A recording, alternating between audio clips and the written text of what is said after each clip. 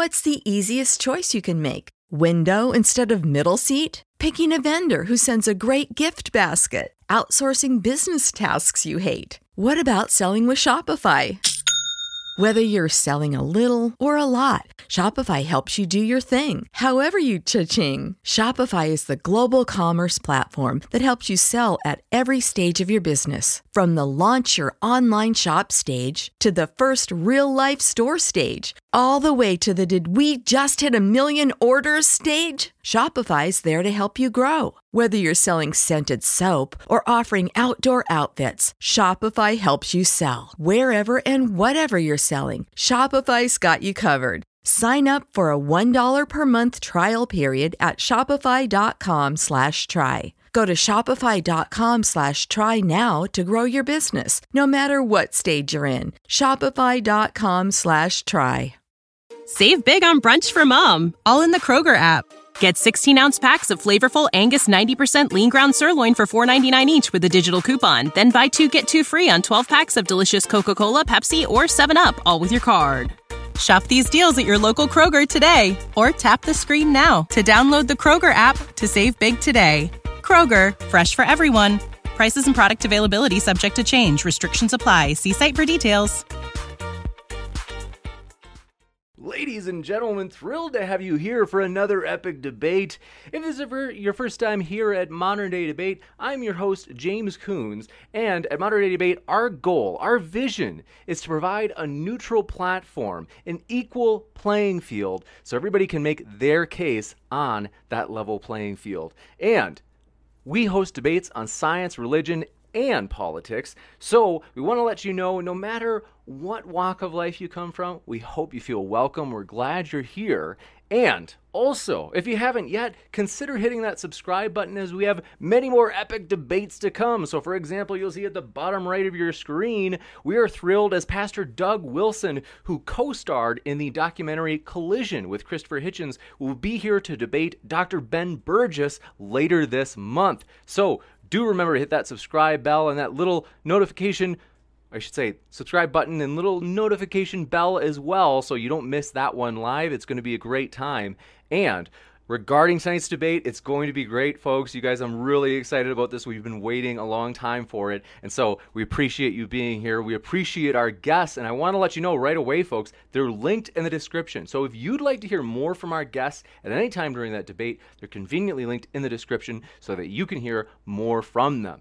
And for our format tonight, it's going to be pretty easy going. So it's basically 8-minute opening statements, followed by kind of a flexible 45 to 55 minute open conversation, and then Q&A for about 25 minutes. So if you happen to have a question, feel free to fire it into the old live chat, and if you tag me with @ModernDayDebate, it makes it easier for me to get every question in that Q&A list. So very excited to introduce our guests. This is going to be a blast, and especially since those links are in the description, we want to give them a chance to share about their links. And so, David Fitzgerald, we're thrilled to have you on. It's very exciting. We know you're a seasoned debater, to say the least, and so thanks for being with us. If you'd like to share, what can people expect to find at your link, and thanks for being here.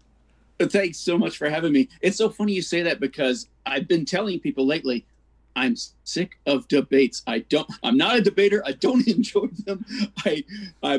I like to have discussions. And the thing I'm very excited about this is because these two guys seem like they're the perfect guys to have a great discussion with. And so I'm looking forward to that. Less gladiatorial WWE style talk and more. Let's just put it out there.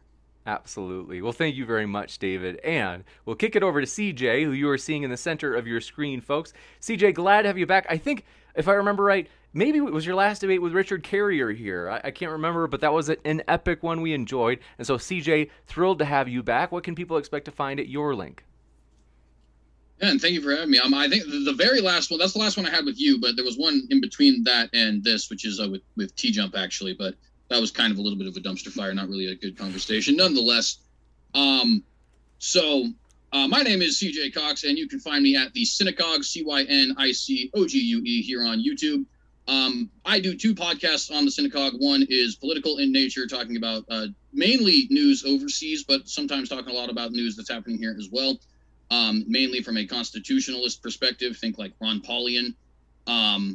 And I also do a podcast on apologetics called Unapologetics, which includes a light version that's more of your traditional YouTube style video. And so that's the kind of things I typically find there. I don't post a whole lot of my debates, but I'm going to start doing that because it's just a way to get subscribers. I don't really know why I didn't in the first place, but nonetheless, that's the kind of things you find on my channel. In the future, we'll have some history and philosophy stuff, but and I appreciate letting me plug myself, by the way. Absolutely. Thank you very much, CJ. And then Brenton, glad to have you back. You've had many epic debates here, and we appreciate you being with us. So what can people expect to find at your link? Thanks for being here. Hey, so for those of you who don't know me, my name is Brenton Lengel. I am a poet, playwright, author of 7 plays, and the writer-creator of the comic series Snow White Zombie Apocalypse. Which James just backed on Kickstarter to support the creation of the 3rd issue. Really, really excited. That's picking up a huge amount of steam. I have 2 new series starting. One is a comedy about the lives of non-player characters in role-playing games, and the other is a historical biopic on Buenaventura Durruti, who is essentially the anarchist Che Guevara. And I'm going to be, sharing a comic about that with him fighting fascists in Spain very soon. If people want to go to my YouTube channel, they're going to find my debates, but they'll also find a lot of philosophical videos, a lot of arts. I talk about arts, philosophy, Buddhism, and I also do radical literature. There's a 7, soon to be 8-part series on George Orwell fighting in Catalonia, and politics, as I was very active in Occupy Wall Street. So, but I am here tonight to debate Jesus and hopefully add a unique perspective. So very much looking forward to it. Absolutely. Thank you very much, Brenton. And also, want to bring it up. Yes, absolutely. I have backed Brenton's Kickstarter. So excited about that. Brenton has opened my mind to more creative ideas and so exciting stuff. And also want to let you know, folks, if you love podcasts, I forgot to mention this, Modern Day Debate is on podcast, and we're working to get on every podcast that you happen to use out there. So if you pull out your phone right now and you can't find us on your favorite podcast app, let us know, and I will work to get on there so that Modern Day Debate can be available to you to listen to on the go via podcast. And so with that, we're excited for tonight's debate. We're going to start with the Christian, CJ, who's in the middle of the screen, and then we'll kick it over to Brenton as our middle speaker, and then we'll kick it over to David Fitzgerald as cleanup, so he'll speak third, and then we'll have that open conversation. It's a flexible 8-minute, as I had mentioned, 8-minute opening statement, and so we'll kick it over to CJ. Thanks so much. The floor is all yours. Alrighty, and thank you. And again, shalom all, and blessings to you all in the name of our Lord and Savior Jesus Christ. I'd like to, of course, once again thank Brenton and David for being here with me, offering this opportunity to me, as well as, of course, James for hosting this debate. Gotta be honest, James is like the single biggest boom for my YouTube channel I've ever had, so appreciate that for sure. So the thesis before us today is, who was Jesus? And I do intend on defending for you today the position that Jesus not only was, but is the promised Messiah, the risen Lord whose name is Jehovah, in the flesh, who died, and was raised for the remission of sins, so that we as sinful man might be saved and might have relationship and communion with him, specifically Almighty God, right? To get a little bit less preachy, my position is that Jesus was indeed, as the scriptures say, born of a virgin whose name was Mary, betrothed to Joseph, between the years 5 and 1 BC, that he was baptized roughly 30-ish years of age by the prophet John the Baptist, his cousin, that he ministered to Israel for roughly 3.5 years, traveling primarily with 12 Jewish apostles, that he was crucified in roughly 33 AD, and so on and so forth. So basically, you could boil down my position to, I am a fundamentalist. I believe that the scriptures are literally true. And I happen to think that these scriptures alone, by which I mean the New Testament in particular, actually offer pretty substantial evidence for this on top of extra biblical sources. In the New Testament, we find 27 separate works, which are not indeed the same work, but separate from each other, from at least 8 separate authors, 4 of whom are claimed to have been eyewitnesses, and 3 of whom are claimed to have been apostles. One is even claimed to literally be the brother of Jesus, literally flesh and blood, right? All would have been alive, all 8, right, or potentially more, would have been alive, adult, and in the same area as Jesus when he lived. So in other words, all would be contemporaries, even if all weren't necessarily eyewitnesses. And perhaps most notably, all but one, namely John, is said to have died a horrible, torturous death for this message, which each could independently verify personally, because 5 claim to be eyewitnesses, 8 are claimed contemporaries at the bare minimum, and each of the 3 who are not claimed to be eyewitnesses, at the bare minimum, do have claims. Well, at least one of the 3. I guess I can't say each of the 3, but at least Paul and I believe Jude as well have claims of having personal visions that they themselves saw, right, seeing a risen Lord. So none of them is lying, at least according to what we saw. And of course, it wouldn't make very much sense for them to be lying because, as many Christian apologists have pointed out before me, liars make very poor martyrs. Why would you go to your torturous, horrible, gruesome death when you get absolutely no gain whatsoever, when you yourself can verify for sure that these events did not take place because you're the person they took place to, right? So bare minimum, they're either lying, which doesn't make any sense, or they at least believed that they literally experienced the risen Jesus Christ. Extra biblical sources do seem to confirm at bare minimum that this story was the one immediately propagated and that no other story of Jesus existed. For example, we have from Josephus that Jesus was the brother of James and that he was called the Christ by his followers. Both Tacitus and Pliny the Younger confirm for us that he was the Christ as well. Pliny the Younger confirms for us that he's executed by Pontius Pilate by crucifixion. We see from Papias via Eusebius that Matthew and Mark wrote his story down, and in the 1st century, Papias himself claims to have gotten this information from direct eyewitnesses such as John, and would be writing himself in the late 1st century.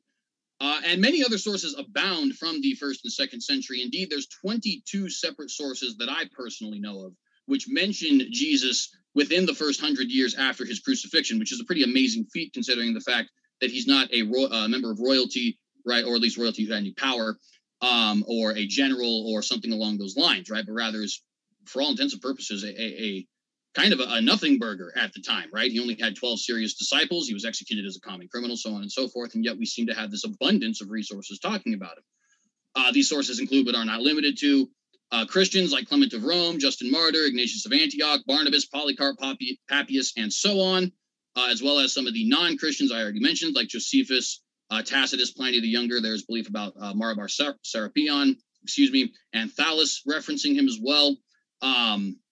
There is even some writings preserved via future historians that come from people we would consider today to be cultists, like Valentinius and Marcion.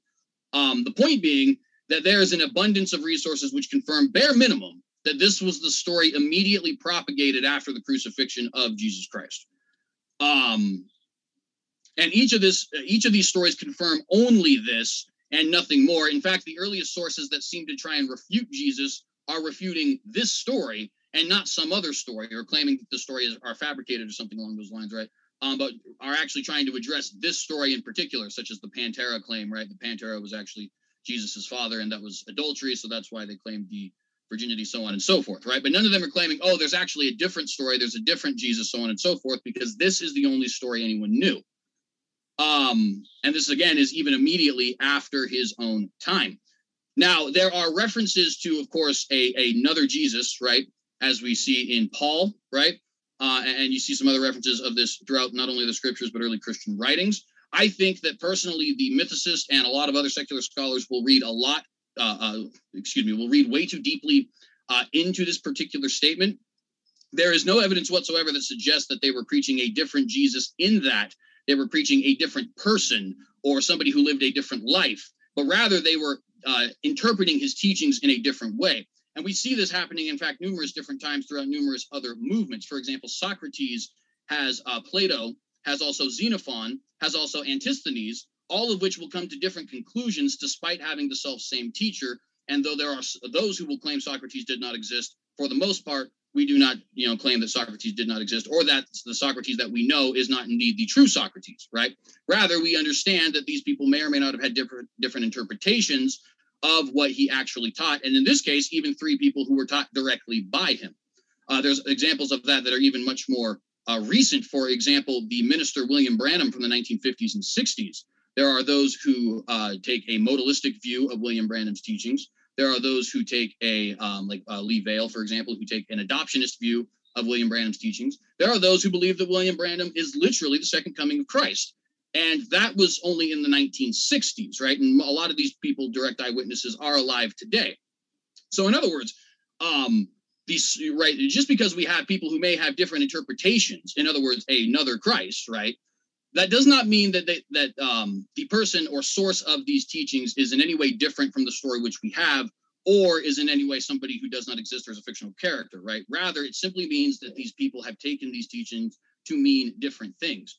And with that, I would basically conclude my position. I don't want to attack straw men, so I'll wait for people to make positions that I haven't made yet, or that I haven't gone over yet, right? But basically, my position is that the Bible accurately describes for us who Jesus was and is, and that is the Messiah of the Old Testament scriptures, who died for our sins, risen on the third day, so that we might have communion with the Almighty God. I believe that the New Testament is accurate, and there I would concede. Thank you very much. We will kick it over to Brenton for his opening statement as well. Got the timer set for you, Brenton. The floor is all yours. The question of who is Jesus Christ is one that looms surprisingly large for me. I say surprisingly because, as many of you who have followed my debates, literary and philosophical work already know, I'm a practicing Buddhist. However, I'm also a Westerner who was raised in the Catholic Church and received a reasonable education in theology, at least compared to most of my peers. As such, the figure of Christ is one that I am intimately acquainted with. I still remember the first time I saw a crucifix and registered it for what it was. My reaction was to remark, quite loudly, during a particularly quiet part of the Mass, "Mommy, why is that man hanging from the letter T?" And for the record, by the way, my mother was afraid to answer because she was worried that acquainting me at such a young and impressionable age with the story of the crucifixion might actually cause me to develop an irrational fear of the letter T. It didn't happen, Mom. One cannot be raised in the modern world and not encounter the icon of Christ, nor can we avoid reckoning with the story and what it all means. Jesus, quite frankly, is bigger than the Beatles. And so let's dive into him and the history and mythology that surrounds him and hopefully discover something new. Because if there is one thing I am an expert in, above all else, one thing that I have devoted my life to, it is stories. And I have it on good authority that the story of Jesus of Nazareth is the greatest story ever told. If you want to know what this story, these gospels, this good news is actually about, you have to understand the divine. And to understand the divine, you must understand the temporal. Or as Jesus put it, if you know me, you know my Father. So we have to look at who Jesus was and what kind of a society surrounded him. Even if we assume that the Christ story is 100% whole cloth, an invention of the poet, with his rolling eye doth glance from heaven to earth and earth to heaven, and gives to airy nothing a local habitation and a name, it is still a story that has endured longer than virtually any other, and it does so because it speaks to people. And as any writer knows, the only reason any story speaks to anyone at all is that at its core, the story contains a great truth. I am an artist, and an artist is the opposite of a magician or a propagandist. The latter two use truth to tell lies. Artists, writers, painters, poets use lies to tell the truth. As such, I'm not so interested in the historicity of the Bible, and for the life of me, I cannot see what the good news is about the regular interpretation of the four Gospels. Congratulations, Brent, great news. Everyone who lived and died before now for the first 248,000 years that our species has been on this planet, yeah, they all got thrown into a lake of fire to burn for all eternity. But just now, some 2,021 years ago, the omnipotent, omnipresent, and omnibeneficent being that set that whole system up took the form of a man, made himself of no reputation, and became obedient unto death. And when he suffered that death in the most horrific way imaginable for that time and place, now and only now are our sins abolished and our souls exempt from an eternity of torture. But actually, only if you become a particularly enthusiastic fan of his. If you haven't heard of it or hear but don't believe, yeah, you still get set on fire for forever. Yeah, that's great news. Thanks, Ted. But again, let's think about this, because the instinct here is to either accept it out of fear or guilt, or to throw the whole thing out. But let's think about this for real. This is the gospel, after all. This is supposed to be good news. So obviously, we are misinterpreting something. And to understand what it is, we have to look at the writings and traditions of someone that Jesus was entirely unaware of. specifically Shakyamuni Buddha. And the fascinating thing is, if you read the 16th chapter of the Lotus Sutra, held to be the beating heart of Mahayana Buddhism, Shakyamuni's final and ultimate teaching, there is this passage. If there are living beings who come to me, I employ my Buddha eye to observe their faith and to see if their other faculties are keen or dull. And then, depending upon how receptive they are to salvation, I appear in different places and preach to them under different names. Sometimes, when I make my appearance, I say that I am about to die, to enter into extinction. Why do I do this? The thus come one perceives the true aspect of the threefold world. There is no ebb or flow of birth and death. There is no existing in this world and later entering extinction. It is neither substantial nor empty, neither consistent nor diverse, nor is it what those who dwell in the threefold world perceive it to be. Because living beings have different natures, different desires, and different ways of thinking, I employ a variety of causes and conditions, similes, parables, and phrases, and preach different doctrines. All this is a Buddha's work that I have never for a moment neglected. So what are we to make of that? Is it mere religious syncretism? Well, I don't think so. Buddhist and Hindu scriptures are different from Western ones. They are not intended to be taken literally. Rather, their intent is to use lies to tell the truth, to bring about a change in consciousness in the mind of the practitioner. And it is when the consciousness changes that the actual truth of existence can be revealed. You see, evolution does not favor organisms that experience reality directly. Rather, it favors organisms that experience it in a way that is most conducive to our survival and or reproduction. The everyday world of individuals, the centered reality of I, where each of us is an isolated consciousness wrapped up in a bag of skin, is an illusion.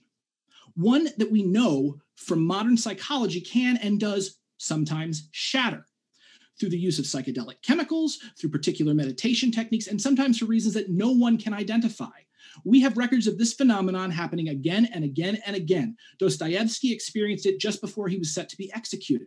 The Zen Buddhists call it satori. You, everyone listening here, you have all experienced it, though you don't remember. It happened when you were babies. The psychoanalysts call this stage the oceanic feeling. It is the state of consciousness where the individual in question makes no delineation between themselves and the outside world, nor between what they do and what happens to them. It is a state neither consistent nor diverse, where individuality and the ebb and flow of birth and death cease to be. It is, in a word, nirvana. So what might someone like Jesus of Nazareth do if they experienced this state as an adult? If they saw the truth, the real truth of existence? Why they might say something like, I am the way and the truth and the life. No one comes to the Father except through me. He who has seen me has seen the Father. Do you see what's happening? Jesus is trying to express what happened to him, what can't be put into words. The veil has been lifted from his eyes. He has become enlightened. He has become a Buddha, or more correctly, a bodhisattva. That's what a bodhisattva is. It is a Buddha who returns and provides a teaching for the purpose of saving and emancipating living beings. When he preaches his Sermon on the Mount, he is doing a Buddha's work. This is the good news. This is the real gospel, not the supernatural salvation, but a true means of overcoming death. This means so much more of what Jesus said, or this makes so much more of what Jesus said and did make sense. Because if your true nature is not a tiny, vulnerable individual, but in fact, the whole universe, the ground of being, or to borrow a metaphor from the ancient Near East, God the Father, then there's really nothing to worry about, is there? We literally can't die, not forever. We can't lose anything or anyone. We don't have to endure everlasting fire or non-existence. We truly can take no thought for the morrow, for consider the lilies of the field. If God so clothed the grass, which is to this day in the field and tomorrow cast into the oven, how much more will he clothe you, O ye of little faith? So Tolstoy was right. The kingdom of God is within you. Jesus said as much when he said, the kingdom of God is within man. It is within all of us. That's what Jesus meant when he said he was the Son of God and the Son of Man. Son of, in this dialect, means of the nature of, as in son of a bitch, or in the Arabic, son of a dog. That's what he was trying to express, and that's why they killed him. Because this news is incredibly subversive, particularly within a society like the one he inhabited, where God, the ultimate reality, is equated with the king in the ancient Near East. I hate to break it to people, but that's why we kneel in church, because you bow to a king, so you can't get up and attack a king. Similarly, Catholic churches are based upon the medieval courts, and Protestant churches, medieval king's courts, and Protestant churches on more modern courts. The point is that when Jesus said, "I am the Son of God," what people took it from him to say was, "I am the boss," or "I am the boss's son." And people are not going to react well to that in this context, because when everyone thinks you're saying you're the boss is going to start getting very, very nervous, because you're saying to him, "You're not the boss, I'm the boss." And you know what? That's not going to go well for you. And it didn't go well for Jesus. But the fact is, it did, because ultimately he was right. We are not a consciousness wrapped up in a bag of skin. The ego is an illusion. And therefore, the gospel, if you read this as the esoteric teachings, is yet one more continuation in a long line of spiritual and philosophical thought stretching back from before recorded history. 30-second This warning. right there is the gospel. Thank you.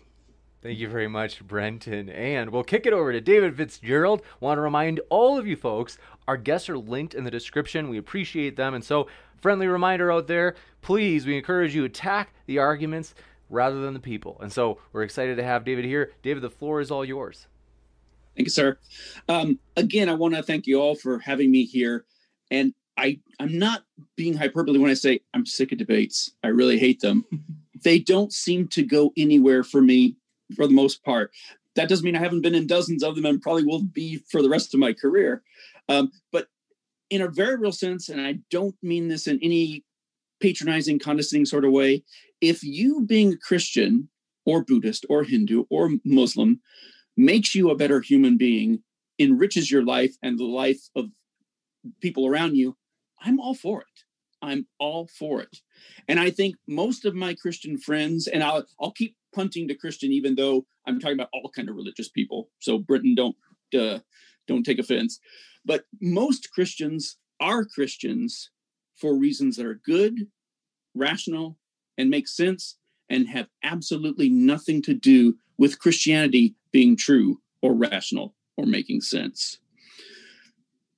If you want to talk about an atheist perspective on Jesus, you're going to run the whole gamut, because when I was growing up as a Southern Baptist and became an atheist, I had a very different idea of who Jesus was than I do now.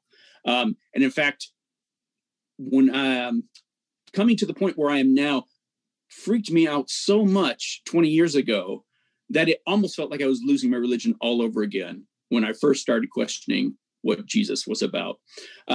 For me, I felt like I had a good grasp on who Jesus, the person, was, the real Jesus.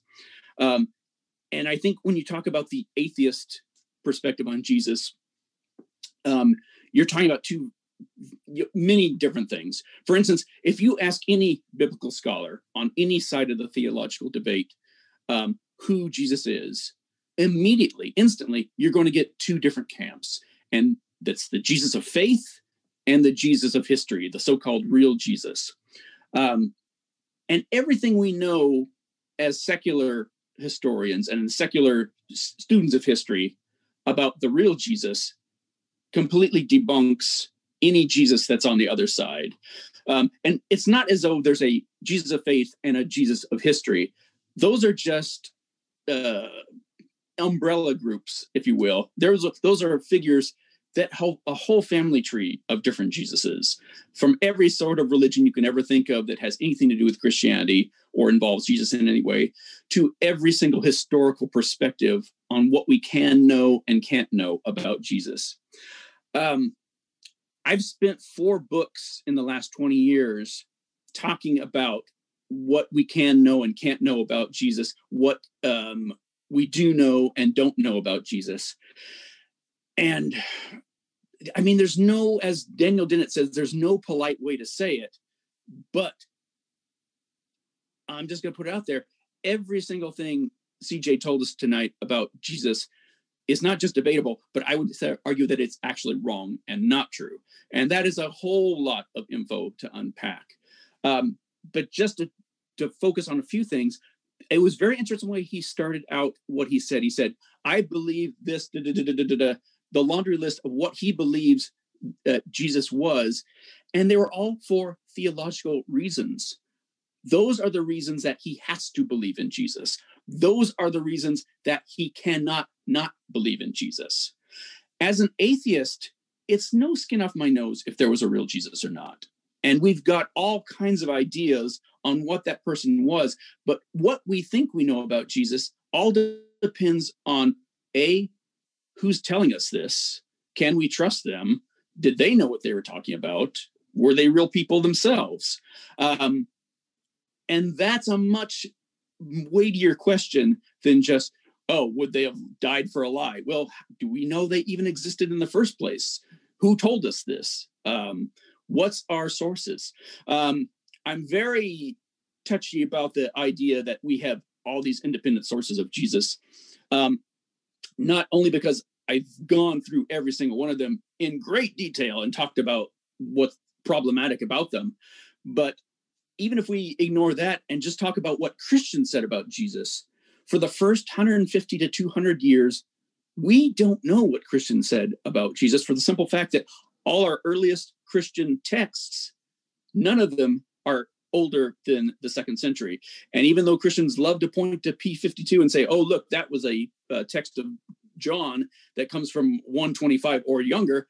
No, it doesn't. It comes from the late century or the 2nd century or the 3rd century. Our oldest New Testament text, I should say our oldest gospel text, is from a gospel that's not one of our 4 canonical gospels, but it is yet another Christian gospel that didn't make the cut.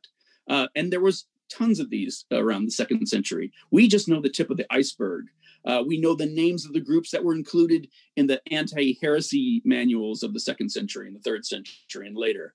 But there's absolutely a blackout from the 1st century to the 2nd century at the very least, meaning we don't know if what we have in our gospels is what was originally written in the first place. We don't have any way of knowing.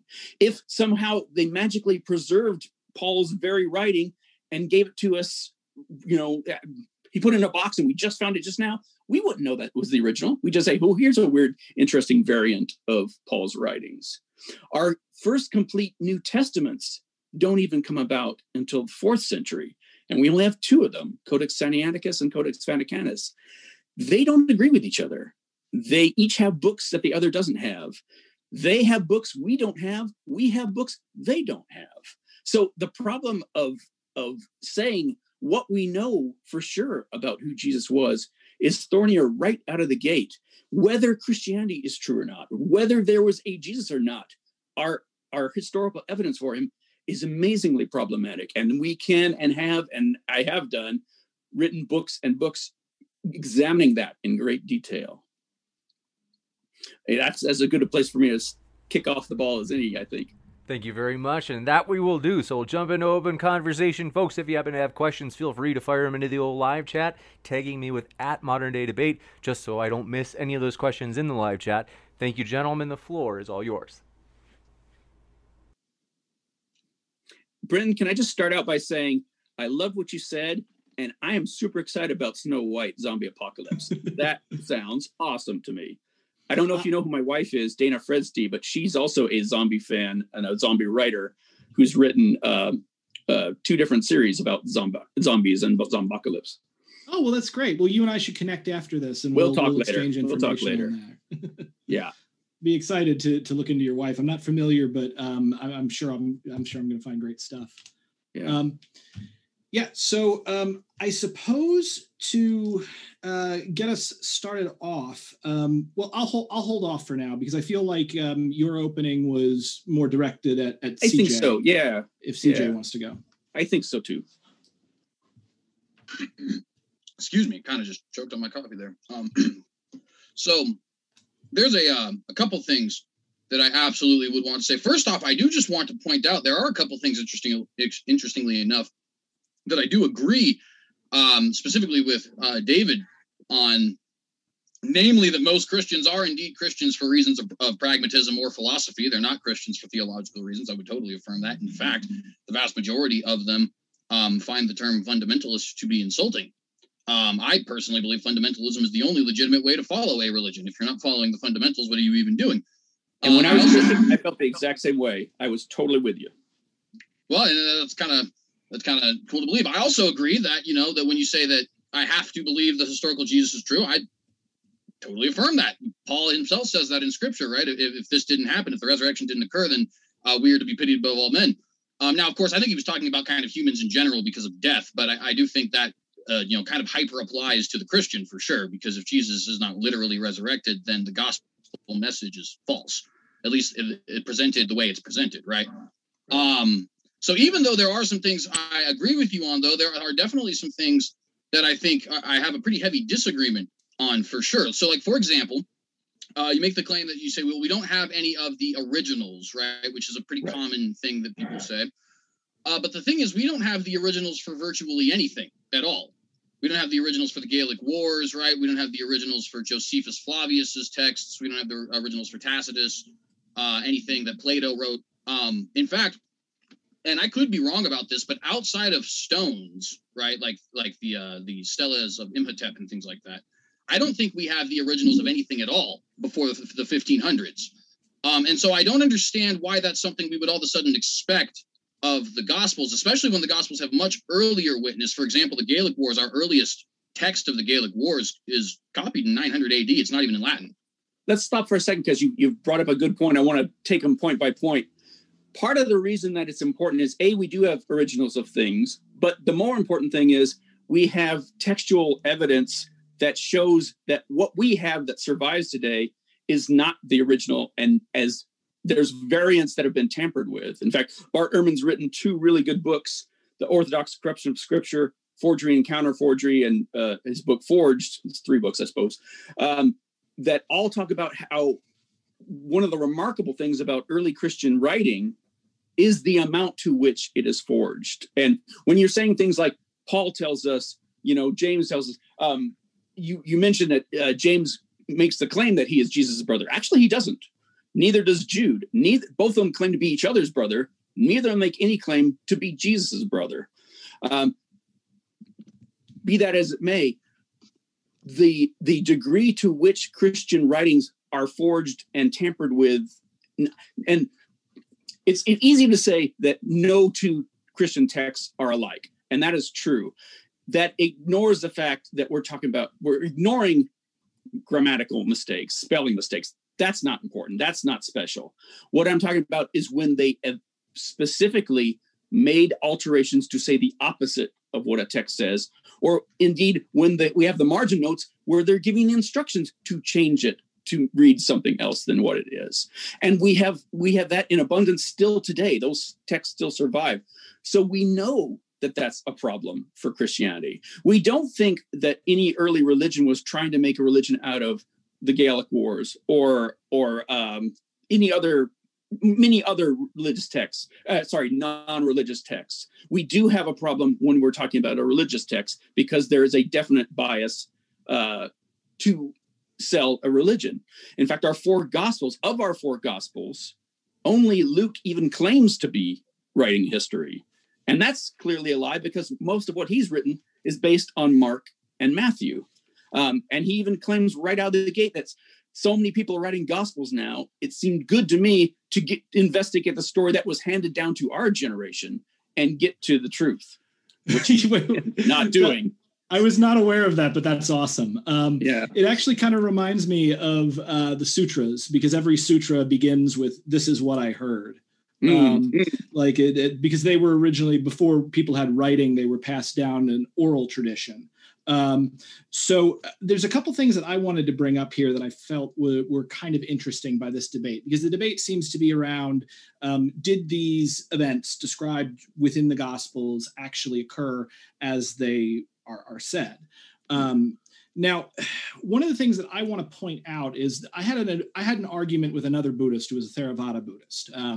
It's kind of Catholics versus Protestants, or some people might say Jews versus Christians. But this particular Theravada Buddhist, we were talking about a series of prophecies that are in the Lotus Sutra. And in several other sutras as well, where the Buddha essentially says that the teaching will be given out from this Buddha in this Buddha land, and the true teachings will endure for X kalpas, kalpas meaning a very long point of time, and the counterfeit or false teachings will endure for X kalpas. Now, he said to me on this, Mahayana is a false teaching. It's a lie. And the true teaching is Theravada. To which I responded, no, which you're not getting something here. And it's because you are attached to a temporal time and place, and you think that something can be taken from the past and simply moved into the future. But the fact is the teachings themselves aren't what changes. What happens is that the world changes around them, and they become less and less true, less and less applicable, because teachings, religious teachings, philosophical teachings are created by people at a specific time and place for people in that specific time and place. And the more the world changes, the more this stuff gets distorted, either through history or science or whatever.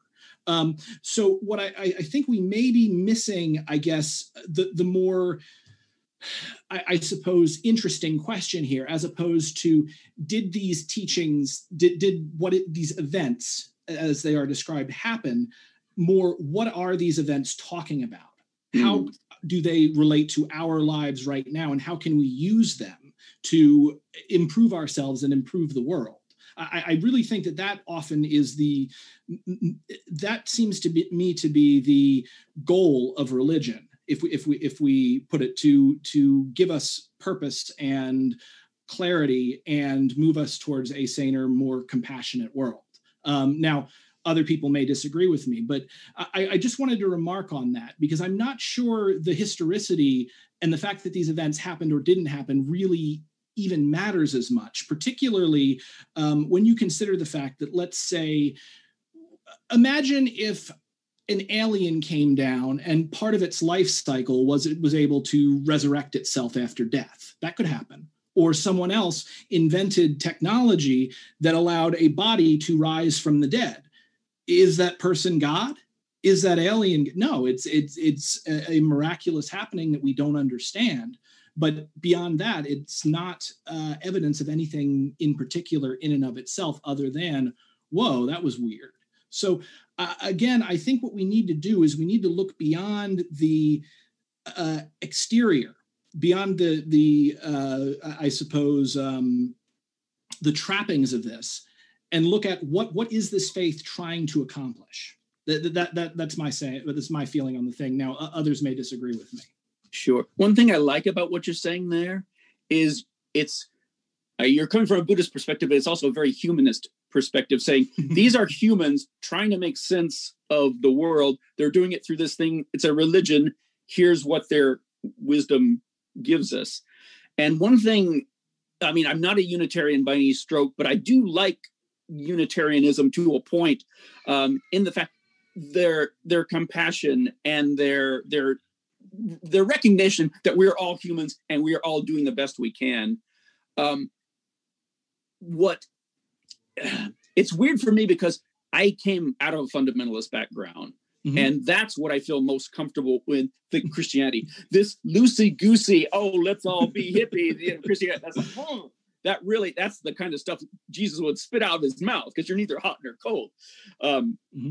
I don't know. Jesus walked everywhere. Wouldn't you say so, CJ? Wouldn't you say so? Yeah, and not only that, but I would say, interestingly, Brenton, if your position on the points of these religions were true, I do believe that David's argument would actually make a whole lot of sense. But it's explicitly because it's not true that I think that, and let me explain what I mean by that, so I don't just sound like I'm making blanket statements, but it's explicitly because of that I think it isn't likely that these, major changes have taken place over time. Because what we actually end up seeing is all pragmatism aside, the religiously devout stick to what it is they believe. I mean, to the point of sometimes causing, religious warfares or denying things that are blatantly in front of their face. And of course, I don't believe those sorts of things. Like, for example, I don't think that the earth is flat, and I don't think the Bible teaches the earth is flat. But when people thought the earth was flat, they were willing to kill you and or die over that, right? All logic, pragmatism, and humanism thrown to the wind, because that's the nature of these kinds of beliefs, and especially in the Abrahamic tradition. The Abrahamic was, that particular area was a particularly brutal place to live at the time. So again, you have the equation, and again, of God the Father with human political conventions, which I think is definitely a bad and toxic way to think about God, whatever you want to call it. As I said, the ground of being is a good term. As philosopher Alan Watts says, the works. But the deep down stuff that there is within the universe. Now, I will agree with you that people get pulled in by our more animalistic natures. In fact, that's one of the major parts of samsara in Buddhist philosophy and psychology. The world of animals is one of 10 life states, and particularly one of 6, the 6 evil paths that we find ourselves in frequently. So you can get pulled into that kind of a headspace very, very easily. I don't think it's so much by religion or belief, more, I'm going to quote Karl Marx here, but man makes religion, religion does not make man, in the sense, and also Sartre with existence precedes essence. I think people tend to interpret and interpolate their religious scriptures and their religious beliefs based upon how their own internal states are. I don't believe that there is anyone who cleaves to absolutely everything within the Bible or within their scriptures. Everybody picks and chooses, but lots of people like to think and claim that they do otherwise. I mean, when was the last time a Christian took their moldy clothes to a priest? Even though that's explicitly a law within the Bible. Nobody does that. You take it to the cleaners. So I would say that there are definitely people who have a very hard-nosed, hard-minded, black and white view of the world, that this is the law and we've got to follow this. But I think that's a product of their environment as opposed to a product necessarily of their ideology, which is where I differ from people like Sam Harris, who seem to think, or Jordan Peterson, who seem to think that ideology is more or less a mind virus that inhabits a human and controls their actions. Well, and I tend more to take that view, honestly. I think that for the most part, societies are made by, and even individuals a lot of times are made by the cultures and doctrines that might surround them. I think a perfect example, which Jordan Peterson himself has used often, is how, the penalty for being a German and not being a Nazi was actually relatively light, and yet virtually everybody did it. Because that's the way that the society and the culture at large expected. He's actually not correct about that, though. Even at the height of their power, the Nazis never had a majority of the vote. Not once. You don't need a majority of the vote to have a majority of people doing what you want them to do, right? You still have people in the army fighting your wars and collecting your Jews and all that other sort of stuff. You know what I mean? Yeah. Fair enough. People will. But to be fair, those Germans who did explicitly push back on Nazism, they did not want the White Rose. They got taken out. Yeah. Also, that's a very good point. Also, any anti-fascist activity. I mean, when they say first they came for the trade unionists, they're referring to the anarchists. When they say they came for the socialists, it's the communists. It's the people who were directly in the streets fighting and resisting fascism. And I love, boom, Godwin. Godwin's law. Well, and so I guess, though, one of the reasons why I think that such a point is important, though, is because when it comes to these religiously devout, right? I mean, come hell or high water, you're right. Just think of some of the certain scriptures, not one jot or tittle to even add or take away, right? Certain things like this. You just see, and we see this play out throughout history. Like, for example, David, you mentioned some of the differences that we know existed. Personally, I happen to be pretty well, not of course too well familiar. I am only 22 years old, but I happen to be pretty familiar with a lot of these things, and it's interesting. The things that we find that are provable differences, number one, we can't prove if they were, added or taken away. Most people do tend to think that virtually nothing has been taken away, but there is stuff that has been added. That's at least what James White and Bart Ehrman have suggested. David, and that's just a historical maxim that people tend to insert stuff in. Right. More well, than if I'm not mistaken, we have direct evidence in I think it's the King James. I'm not sure if that's the right, but there is Jesus says in one of the scriptures, "I am a son of God," and the actual says what it says in the Bible in this particular thing is, "I am the son of God," and "the" is in italics. And a lot of people thought that was in there for emphasis, but it is actually in there because editor came in and removed the A and put the, because he was thinking this is what Jesus was really saying, not a, but the. Well, and there are certain instances of things like that. Now, for the most part, to be fair, virtually all translations that add like brackets and things like that, they do so because they believe it'll better communicate something into their language. Like just as an example, nostalgia is a pretty uniquely English word. You have words like Heimweh, which means homesickness in German, right? But for the most part, I mean, homesickness isn't the same thing as nostalgia. So you'd have to explain that term, right? And so the way you explain it might be different from various places because you can't literally translate the word unless you just make up the word nostalgia. And by the way, I'd recommend people go look up, Google Translate. How do you say nostalgia in Hebrew, for example? It'll actually say nostalgia because they just borrowed the word. They don't have it, right? The point being that kind of thing does happen very frequently. But for the most part, we can actually not only find these specific changes, but we can even determine, whether or not they were accurately changed. And to the best of my knowledge, the only things that we cannot prove for a fact, what was the original reading, or if these things were added and or not, is the last 12 verses of Mark, Father forgive them from Luke, and the pericope adulterae from John. Now, the interesting thing specifically... Wait, I gotta stop you, CJ, because there's far more than that. And again, let me refer you back to the Bart Ehrman book for just one book, Orthodox Corruption of Scriptures, where it actually goes into, you can trace out the different factions that are changing their texts, which we all still have today, to go from this direction to that direction. Again, it's not just grammatical errors, not just spelling errors, but deliberate theological changes. Really to be fair, though, we do see sorry, Brent, I'll be very quick. There are two things I would point out on that. The first thing, and I do say this in all respect to Bart Ehrman, but he himself has admitted that when he debates fundamentalists and is challenged on those books, that he loses. For example, James White and Metzger, right? He is the first one to tell you that he does not do a good job in those debates because his position isn't right when he publishes those books. And in fact, in his scholarly works, he argues against the position that he tends to publish in his popular works. For example, because Orthodox Corruption of Scripture is one of his scholarly works. Forgery and counter-forgery in Christianity is scholarly work. I'm not talking about forged or misquoting Jesus or any of his books. I love all his books, but yeah, we're not just talking about his popular books. Well, and that's fair. And I'll certainly concede that perhaps, because obviously he is an atheist, right? He's not going to agree with me completely, because I'm sure if he did, he'd probably. I think he considers himself an agnostic, but it's kind of a tomato at this point. Yeah. But so like just as an example, because this is one that we can specifically name, right, with the pericope adulterate, right? We do see a clear example of theological disputes, right? Even with outside of the manuscript evidence, because we do have manuscripts where the pericope adulterate is missing, and other manuscripts even where it's in a different place, right? Like in exactly.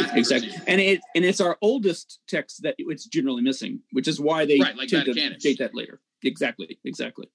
But interestingly enough, though, we actually have record from around the same time that Vaticanus, Sinaiticus, things like that exist, where people are saying that this text, this pericope adulterate, is indeed being taken out by certain groups, specifically in North Africa, which is interestingly enough where we find Sinaiticus, because they believed it was going to make the culture at large softer on adultery. We see numerous disputes about this from the church fathers who existed in the time of Nicaea. So in other words, there are proven theological disputes, and this is a perfect example, where certain groups are removing scriptures, but it actually turns out to argue from my case, they're removing scriptures that we believe, right, that we hold in our scriptures today. Here's the thing, though. I think we're agreeing violently because, yes, they were making these arguments, and they were making all kinds of changes, not just in that period, but before that period and after that period. And I don't think that helps your case. I think the opposite is true. So why is it then that we wouldn't have a record of the opposite of that, right? Why would we not have a record? We don't have a record because we don't have any Christian texts that old. We have other texts of other things that are that old, but for Christianity, there is a weird 150 to 200 years blackout where we have nothing that survives. Well, and what first starts happening is fragments. Then later, towards the 2nd century, we get full books of the New Testament, but not until 400 years that we actually get full-on New Testaments, and not till later than that we get a text. The New Testament looks like our New Testaments. Well, so I'm not actually talking about the manuscripts here per se, right? But more my thing is like, so for example, when you have Augustine, right, talking about the people in North Africa. So sorry, CJ, I had myself on mute on Zoom yet. But what I meant to say was, I promise to give you a chance to respond, CJ. I can see you've got a round in the chamber ready to fire. But I want to quick see. Brenton, I think, was going to jump in really quick, and then we'll give you a chance to respond to David, too. So go ahead, Brenton. Yeah, there was a thread in the conversation that I felt might be lost that I wanted to address. I want to give CJ a chance to I don't want to completely lose this, but this was mentioned specifically when you talked about like martyrs, liars make poor martyrs. That's not actually the case, because you look at people are being martyred today for lies. Just look at QAnon, the woman that died in the attack on the Capitol. And similarly, even if you don't look at QAnon, you look at stuff like when prophecy fails. We had I remember in New York, we had the May 21sters who believed that the world was going to end, absolutely believed it, sold all their possessions and hung out and bothered me in the subway. About how the world was going to end on like May 21st, 2012. When these things don't happen, the power of a lot of these stories and a lot of these lies really pulls people along with them. And it's like the ego can't handle it and just continues to live in its own world as opposed to acknowledge what's happened. I'm not saying that that's necessarily happened with regards to the stuff, but I wanted to bring that up. The other thing here is you talked about fundamentalism and like, what are you doing? Now, and I think this kind of cuts to the core of what we're talking about here. So I admire your candor there, but a lot of the talk that I've been hearing now about this sect and that sect really does mirror a lot of disagreements that have happened in Buddhist communities now and in the past. Nichiren Daishonin, the originator of our sect, who they tried to kill twice, put out in the year 1200 4 precepts for when a religion becomes unbalanced.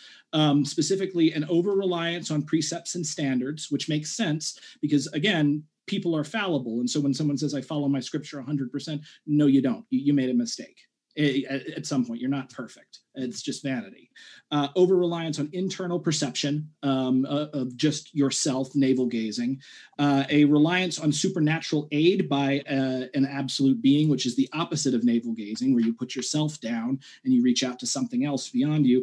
And then the final one is a reliance on occult rituals to improve one's own life. These are the 4 things that damage and unbalance a religion and prevent it from carrying through its purpose. So your candor towards, I'm going to take my belief seriously, it very much is admirable. And I think that is how people should approach beliefs. But at the same time, what I'm going to say is again, because we are fallible, and because everyone who wrote the Bible was a fallible human being, even if they were, and everyone who follows the Bible is a fallible human being, if you try to cleave and become attached to that, you ironically push yourself further away, specifically because it's like static in a radio. The more you try to hold on to it, the stiffer you make yourself, the more difficult the actual task becomes. So I just wanted to remark on that before we continued in to the minutia, essentially, of this discussion. Gotcha. Go ahead, CJ, on those 2 points. Well, real briefly, Brenton, if you wouldn't mind, could you remind me of the first point? I kind of lost it a little bit. Yeah, and that was the most important one. The first precept from Nichiren Daishonin was an over-reliance on meeting precepts and standards. So there was a school of Buddhism called Superior Practices, and their inherent obsession, the way they tried to reach enlightenment, was to read the sutras and try to follow specific set rituals, eat at this time, live this way, and obviously it failed from Nichiren's point of view, specifically because we are fallible. But that's the quick thing. Each of these is a criticism of a separate Buddhist school. So a couple things. So I want to answer that first, and then the liars make poor martyrs point after. Mm-hmm. I don't necessarily disagree with everything that you said in that, interestingly enough. In fact, I would argue that the whole point of having a holy text is that texts do not change. They can be changed by outside sources, but they themselves are not changed, and in fact will always say what they always say, provided no outside influence affects them, right? So, for example, when you see, just I don't know, an example, God made the heaven and earth in 6 days, right? Provided nobody actually goes out of their way to alter that text, that will be what that text says now and forever until it's gone, right? Except we know that it's been altered because it's in English. Well, right, but I mean, not altered in that sense, but I mean altered in the sense that they actually changed the idea being communicated, right? Because of course, sure. If somebody speaks in Hebrew that God created the heavens and the earth, I believe, if I'm not mistaken, that'd be Bereshit Elohim bara eretz, if I'm not mistaken. I don't know. I'm learning Hebrew. Not Yeah, you're dead on. Yeah. Thank you. But at any rate, the point being that that actually, I think that over reliance on precepts and on human minds, that's actually the entire point of having a scripture, is that you have to consistently go back and check yourself against, and this is the same point of having a constitution, by the way, for those who are interested politically. You have to constantly go back and check yourself against the written law that was written at that time and in that context. Now, of course, people may not always do that sort of thing. They may want to alter it. They may pick and choose. The Bible in particular sort of presupposes that nobody can follow the book entirely, which is the whole point of Jesus, right? But, to an extent, that isn't a fault of the text itself or of the words itself or of the fundamentalism, right? But actually, it's more of a over-reliance on man that the Bible tries to squash by having such a reliance on scriptures. And in fact, this is the main debate, I think, between Protestants and Catholics, because Catholics do end up putting that interpretation in the hands of fallible man. Protestants, on the other hand, ironically, because of the fact that they're so hyper-individualistic, kind of prevent that from ever happening. Because when 15 different guys each have different opinions, they come together and they discuss it, right? Well, none of their opinions can be made into canon, number one. And number two, you start to kind of weed out, all right, well, 14 guys believe this and the 15th guy believes this, so maybe he's got an misinterpretation on this particular point of his theology, right? And so on and so forth. And that's a point I want to jump in real fast if I can, because that's something. Every time you talk about the impermeability of text and we're talking about the interpretation of the text, because we could even agree that this is what it originally said, this is what it says, these are the words that it says. What they mean gets taken all out of the place, even if it seems to be very clear. It's like, well, was that literal? Was that allegorical? Was he really saying that? Did he mean it? Was he being sarcastic? Was Paul just being facetious here? Was Jesus just making a joke? Yeah. It seems to be that, it seems to be an attempt to overcome human fallibility. But again, right. This is a book written by humans, interpolated by humans. So there isn't a fix for that problem, in much the same way that there isn't a fix for the problem of entropy. Change is constant. That's seems to me to be the only universal law, is impermanence and permanent change. Well, only if the text is not what it claims to be, though, because if it is what it claims to be, sure, Ezekiel wrote Ezekiel, but he did so under the inspiration of the creator of everything. But how would you know that? How would you know if that wasn't the case? Well, and I guess that's even an interesting question. It might depend from text to text in a way. Like, for example, Esther, I accept because it has come down via tradition, whereas Genesis, I believe, actually has accurate prophecies in it. I think I could prove that, and I won't go into it too much today because obviously it's not. Well, but I mean, for anything we say, it's one thing to say, "Oh, this was inspired by God," but how do we know that? How would we know if that wasn't the case? Because the things that they say, well, a prophet is of God if he tells the truth. If he doesn't tell the truth, he's not of God. That kind of thing. By their fruits you shall know them. What kind of test do we have to even know that what these verses say is what is true? Full stop. Even if we can agree on what they're saying. And so often, especially in early Christianity, but I want to make it clear, Judaism is on no better footing either. The Old Testament is just as in bad shape as the New Testament when it comes to that. It's funny. This takes me back to the original debate that I did with me and Caleb Maupin versus two Nazis. And Caleb actually quoted that, "Beware false prophets, and by their fruits you shall know them." There's also something Shakyamuni said directly related to this problem, but it's going to take me a second to look it up. So you guys continue, because this, I think, cuts to this issue. Well, and I think that, a lot of these things do kind of depend, I guess, to a certain extent. It's an interesting question for sure. So, like, when you say, how do we know these things actually come from God? I think the first thing that is established is things like the signs and miracles and stuff like that. For example, I'm going through Exodus right now, as it turns out. When you read Exodus, it is clear from the writer's perspective that the signs and miracles that Moses worked were as a witness for the people at that time, which is actually, in my opinion. Stop. What do you know about the writer of Exodus? Well, and I was actually just about to say that that's part of the reason why I believe that Exodus was actually written by Moses, because the writer assumes that these things actually were seen and that this can be passed on as a testament for generations. Like, that's just a given fact that he feels like he doesn't even need to defend. But to jump in on the Moses thing, I mean, you can go and Google Earth, like Cairo to Jerusalem, like right now. It is a 6-day walk. How in the heck did Moses wander in the desert for 40 years if Exodus is the case? Like, if it's a 6-day walk? Well, the scripture actually, believe it or not, answers that question quite plainly. It's not that the Israelites didn't find Israel. In fact, they found Israel relatively quickly. It's that when they got there, they were scared to actually take the land. And so God told them, I will not help you until this generation's gone. And is that in the Bible, or is that No, that's in the Bible. That is in the Bible. That is in the story. That is the story it tells. That story is not borne out by archaeology or history. Everything we know about Egypt, everything we know about the Middle East, that did not happen. Well, I'd like to get a debate with you in particular on that issue, because I don't want to derail this one, right? Just because, who was Jesus and stuff. But I would love to actually have that conversation, because I personally am just as fundamentalist on that one as I am this one. I think it'd be a good talk. So this is what I wanted to bring up, by the way. I found the quote here. This is from the Kasamudi Sutra.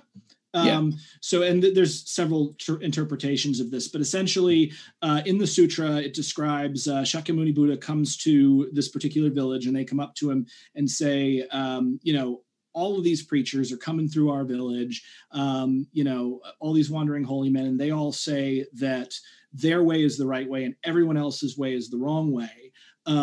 Like, how do we know what to go with? And Shakyamuni's recitation was actually really, really interesting, because he took their question very seriously. And specifically, he said, do not go upon what has been acquired by repeated hearing. So do not go on hearsay, nor tradition, nor upon rumor, nor upon what is in the scriptures, nor upon what you can surmise, nor upon axiom, nor upon specious reasoning, nor upon a bias towards a notion that has been pondered over. So don't get attached to something that you just really like and it's your idea, nor upon another's seeming ability. So even if this guy is an expert or something, don't necessarily go on that, nor upon consideration. This monk is our teacher. So good men, when you yourselves know these things are good, these things are not blamable, these things are praised by the wise, undertaken and observed, and these things lead to benefit and happiness, only then enter and abide in them. And specifically, this goes back to something that the Dalai Lama says about religion.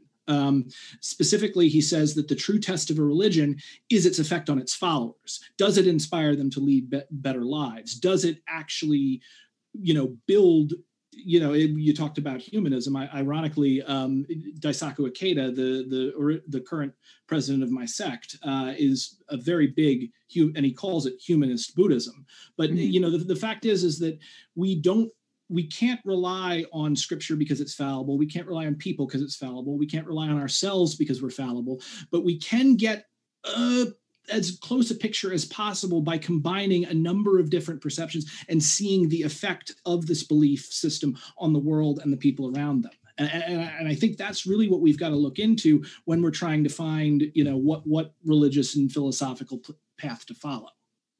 It's, not to take away from anything you just said, because everything you just said, yes, absolutely. It occurs to me, we haven't been talking about Jesus for a few minutes now. And that's actually why I tried to get off of the Moses thing. Yeah. Or have we? But here's the thing, though. Or have we? Because Jesus is a very slippery figure to pin down. And even the Church Father Origen said that. And Jesus is many things according to the conceptions of him. We haven't had a single Jesus ever. Even from the first Gospels, there were already Christians who were talking about Jesus in a completely different way when the first Gospel was written. And once that was written, then they was written about in a completely different way too. Well, what's interesting here is, again, like going back to Jesus and what might have been going on in his head while he was trying to, expound these specific teachings. If somebody in Western culture comes up to you tomorrow and says, "I'm Jesus Christ reborn," you're going to think he's crazy, most of the time, or you're going to join his weird sect. But the fact is that we have this singular idea of God, and God not simply as everything that there is, not the Brahmin concept, but, God as in the boss, the big man that you better mind your P's and Q's around, because the boss can have you fired. Right. Right. Excuse the pun. No pun intended. Yeah. But like the fact is that, if a Hindu were to walk up to another Hindu and say, "I'm Shiva," they'd say, "Congratulations, you found out." But also, so is everyone else. So there's no use putting on airs. And, in a way, we are talking about Jesus, at least in my conception of Jesus as a bodhisattva, because, again, we all are Jesus. Let me ask you something about this, because, again, I feel very churlish harping on the historicity issue, but that's my bread and butter. That's what I've been fascinated with the last 20 years. So one thing I love about Buddhism is that it doesn't necessarily take Buddha seriously. You don't want to. Chapter 15 of the Lotus Sutra, which you mentioned, that's basically saying, there's not, maybe I wasn't, Prince Siddhartha, maybe I've always been something bigger. How would it change your belief in Buddhism if it turned out your founder figure did not exist? I mean, it wouldn't really. The way, if you ask CJ, what would it do to his Christianity if he came to the realization that Jesus didn't exist, for instance? Yeah, I mean, what I would say is it wouldn't really change anything. That's one of the things that I like about Buddhism, particularly. Exactly. And in fact, like the Lotus Sutra, again, Central Sutra, a lot of other people will declare it a phony sutra because it came later, and some Buddhists said it was kept in the realm of the Nagas. Others says it was just written, later than other sutras, and it wasn't, and it really originated outside of Shakyamuni, as in Siddhartha Gautama, and it may have, but that, again, if you understand Buddhism, doesn't really make a difference, because, again, ultimately individuals do not exist. The ego is an illusion.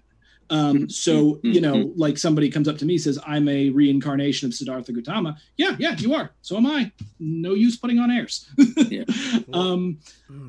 So it ties into Hindu thought, but yeah, I'd be interested, CJ, like what's your thought on this? Because this does seem to be a very strong divide between East and West, and ironically individualist and kind of more, I hate the term collectivist because it's loaded, but universal views.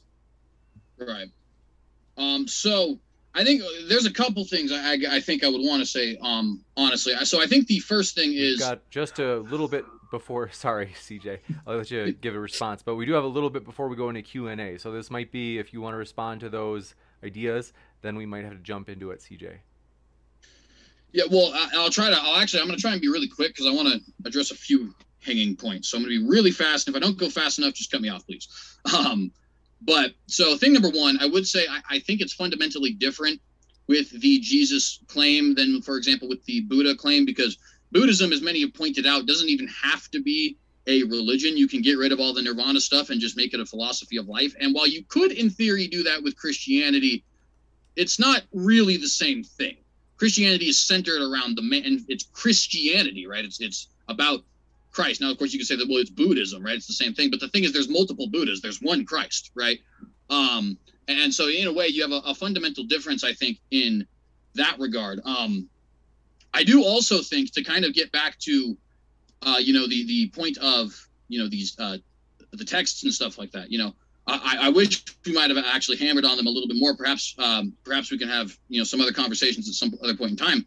But I do think when you look at the historical record, and specifically the historical record pre-Nicaea, because after Nicaea, because of the acceptance of Christianity mainstream, you just see an explosion of texts. But pre-Nicaea, right, those texts are typically going to be a little bit more controlled. There's a few from Justin Martyr, there's a few in the New Testament, things like that. And what you actually find is the large majority of Christians tend to agree on the same things. They tend to have the same general scriptures when they mention scriptures, because a lot of times they just don't have anything to say about it. Origen even lists for us the 27-book canon that we have today in the New Testament, as well as almost perfectly the Old Testament canon. He seems to have forgotten the 12 minor prophets, but we know almost certainly it was a mistake on his part, because there's no dispute as to when the 12 minor prophets were canonized, and it was well before the Dead Sea Scrolls were even written, or at least were considered to be canon, not necessarily canonized per se. Real quickly, by the way, point of I was going to say, I correction. would feel like jumping in on all that too, but go ahead. Yeah. I'll just go real fast. Point of correction. So Nirvana is not a supernatural thing. Samsara is Nirvana. Nirvana is not a different state that we go to where we stop existing, or a heaven realm. It is the state of consciousness and mind that is brought on by perceiving true reality. Nirvana is referred to as the blown out state, as in, whew, because there's nothing really to worry about if we're God. And we can't nothing can go wrong, essentially, and we can go into that. But I just wanted to make sure that was clear, because that's a big Western misconception. But David, there's one point that was brought up earlier. I think people would get a kick out of hearing, CJ, if you have an answer for it. I hate to pelt you with and maybe it was, I don't think it came back up, but maybe you've answered or not. The point that Brenton brought up regarding your claim that liars make poor martyrs, and then Brenton bringing up contemporary examples of people who believe in, for example, the thing that starts with Q that Brenton already had to say to draw YouTube's attention. But go ahead if you want to respond to that, if you have it already. Yeah, absolutely. Well, I think the main difference is we have to understand that Ashley Babbitt, for example, or Osama bin Laden, for example, weren't actually liars. They were martyrs. They were not liars. They genuinely believed what it was that was being fed to them. And the difference fundamentally between, for example, Matthew, right, the apostle, and somebody like Osama bin Laden, is that Matthew can verify for a fact whether or not his lie is indeed a lie, right? He was there talking to Jesus. At least that's the claim, right? And I think that's a fundamentally different, to give an example of something that would be better, right? If you could find, which interestingly enough, outside of like mob circumstances where they wouldn't have had a chance to recant, you don't. But if you could find, like, for example, witnesses of Joseph Smith who were willing to go to their torturous demise because they would not refuse that confession, that would be a pretty solid argument. But it's interesting, you almost never do. The closest I've personally found is there was a man who was killed with Joseph Smith, but that was in a mob. He never would have had a chance to recant. And wait, let me stop you, CJ.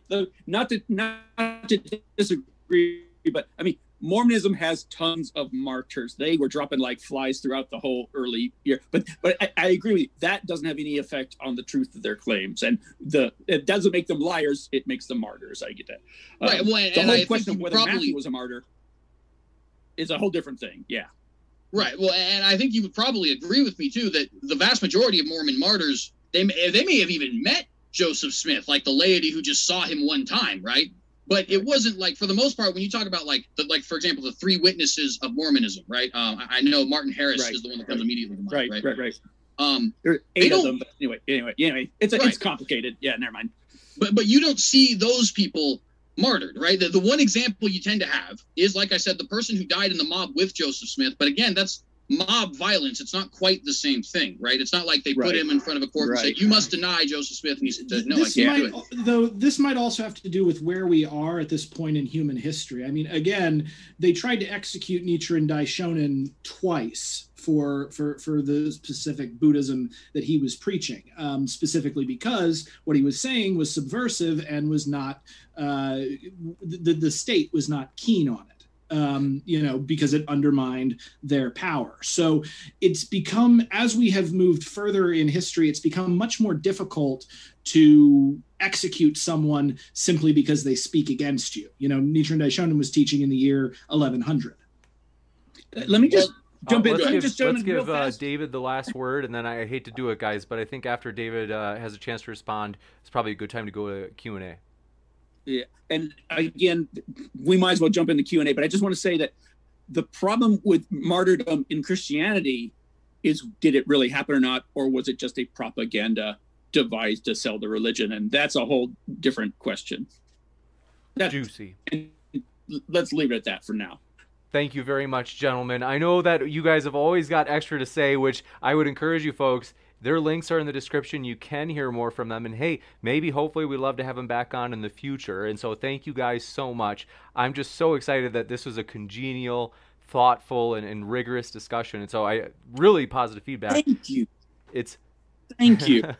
If people have really it's been a real joy, because these discussions, as you can imagine, do not always go so lovely, and it's been a joy to talk to you both.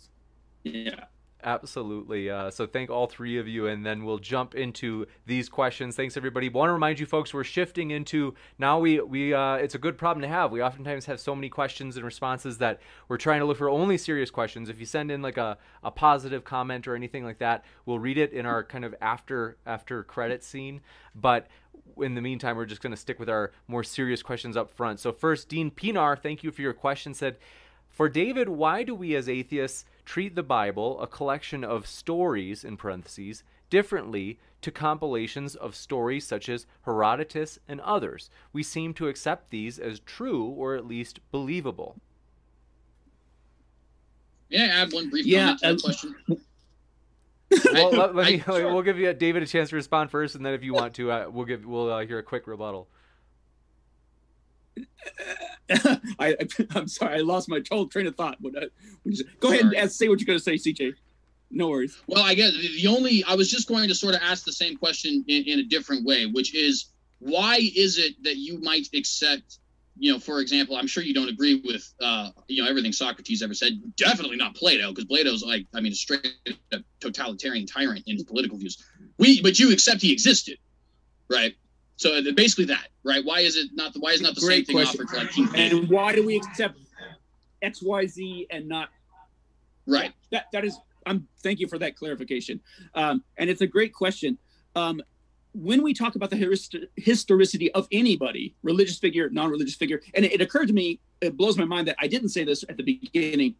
I do not believe that Jesus existed. I don't believe that most of the characters around Jesus existed. I'm 50-50 on John the Baptist. It wouldn't shock me either way. Most of our beloved characters in the Old Testament did not exist. Most of the ones we don't give a damn about, like Hezekiah and Josiah, yeah, they existed. Big whoops. But here's the question: why do we accept anybody's historicity, or even the historicity of an event? It all depends on how much evidence we have and what kinds of evidence we have to support that. Because every single thing we talk about from history, we provisionally accept it only to the extent that it has evidence backing it up, and if it's good evidence, and what kind of evidence. And the more lines of evidence it has, the better. And not all kinds of evidence are equal. It drives me crazy when we hear Christians say things like, oh, Luke was an excellent historian, because he tells us right in the beginning of his book. Even by ancient historical standards, it's not some modern chauvinism, if that was even a really thing, which it's not. But even by ancient standards, the so-called history in the Old Testament and the New Testament does not hold up, even by ancient standards. I might point something out really quickly here. Sure. No. Yeah, the same extends to any other. Oh, supernatural. Super short. That's a good that's a good ideal to hold up, but I will also point out that there are no political ramifications attached to Herodotus as opposed to Christian. Right. There are, if Jesus was real and is as he was presented in the scriptures, that means ultimate reality has some very definite opinions on a lot of stuff, including obsessive views of what you do in the bedroom. So it implies a lot more that the stakes are higher.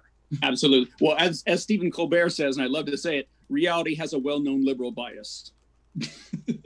Next up, thank you very much for your question. Or I should say, this is a compliment. I'm going to read it. It's an exception, but it's just positive. Cystic So Strong said, thanks all three of you. And so wanted to just let you know that people really enjoyed listening to you guys. And Tom's Chair, thanks for your question, says, why didn't Jesus actually write anything? Do you think that he even could write? I guess that's maybe for everybody. So we could start with David and work our way with CJ and then Brenton.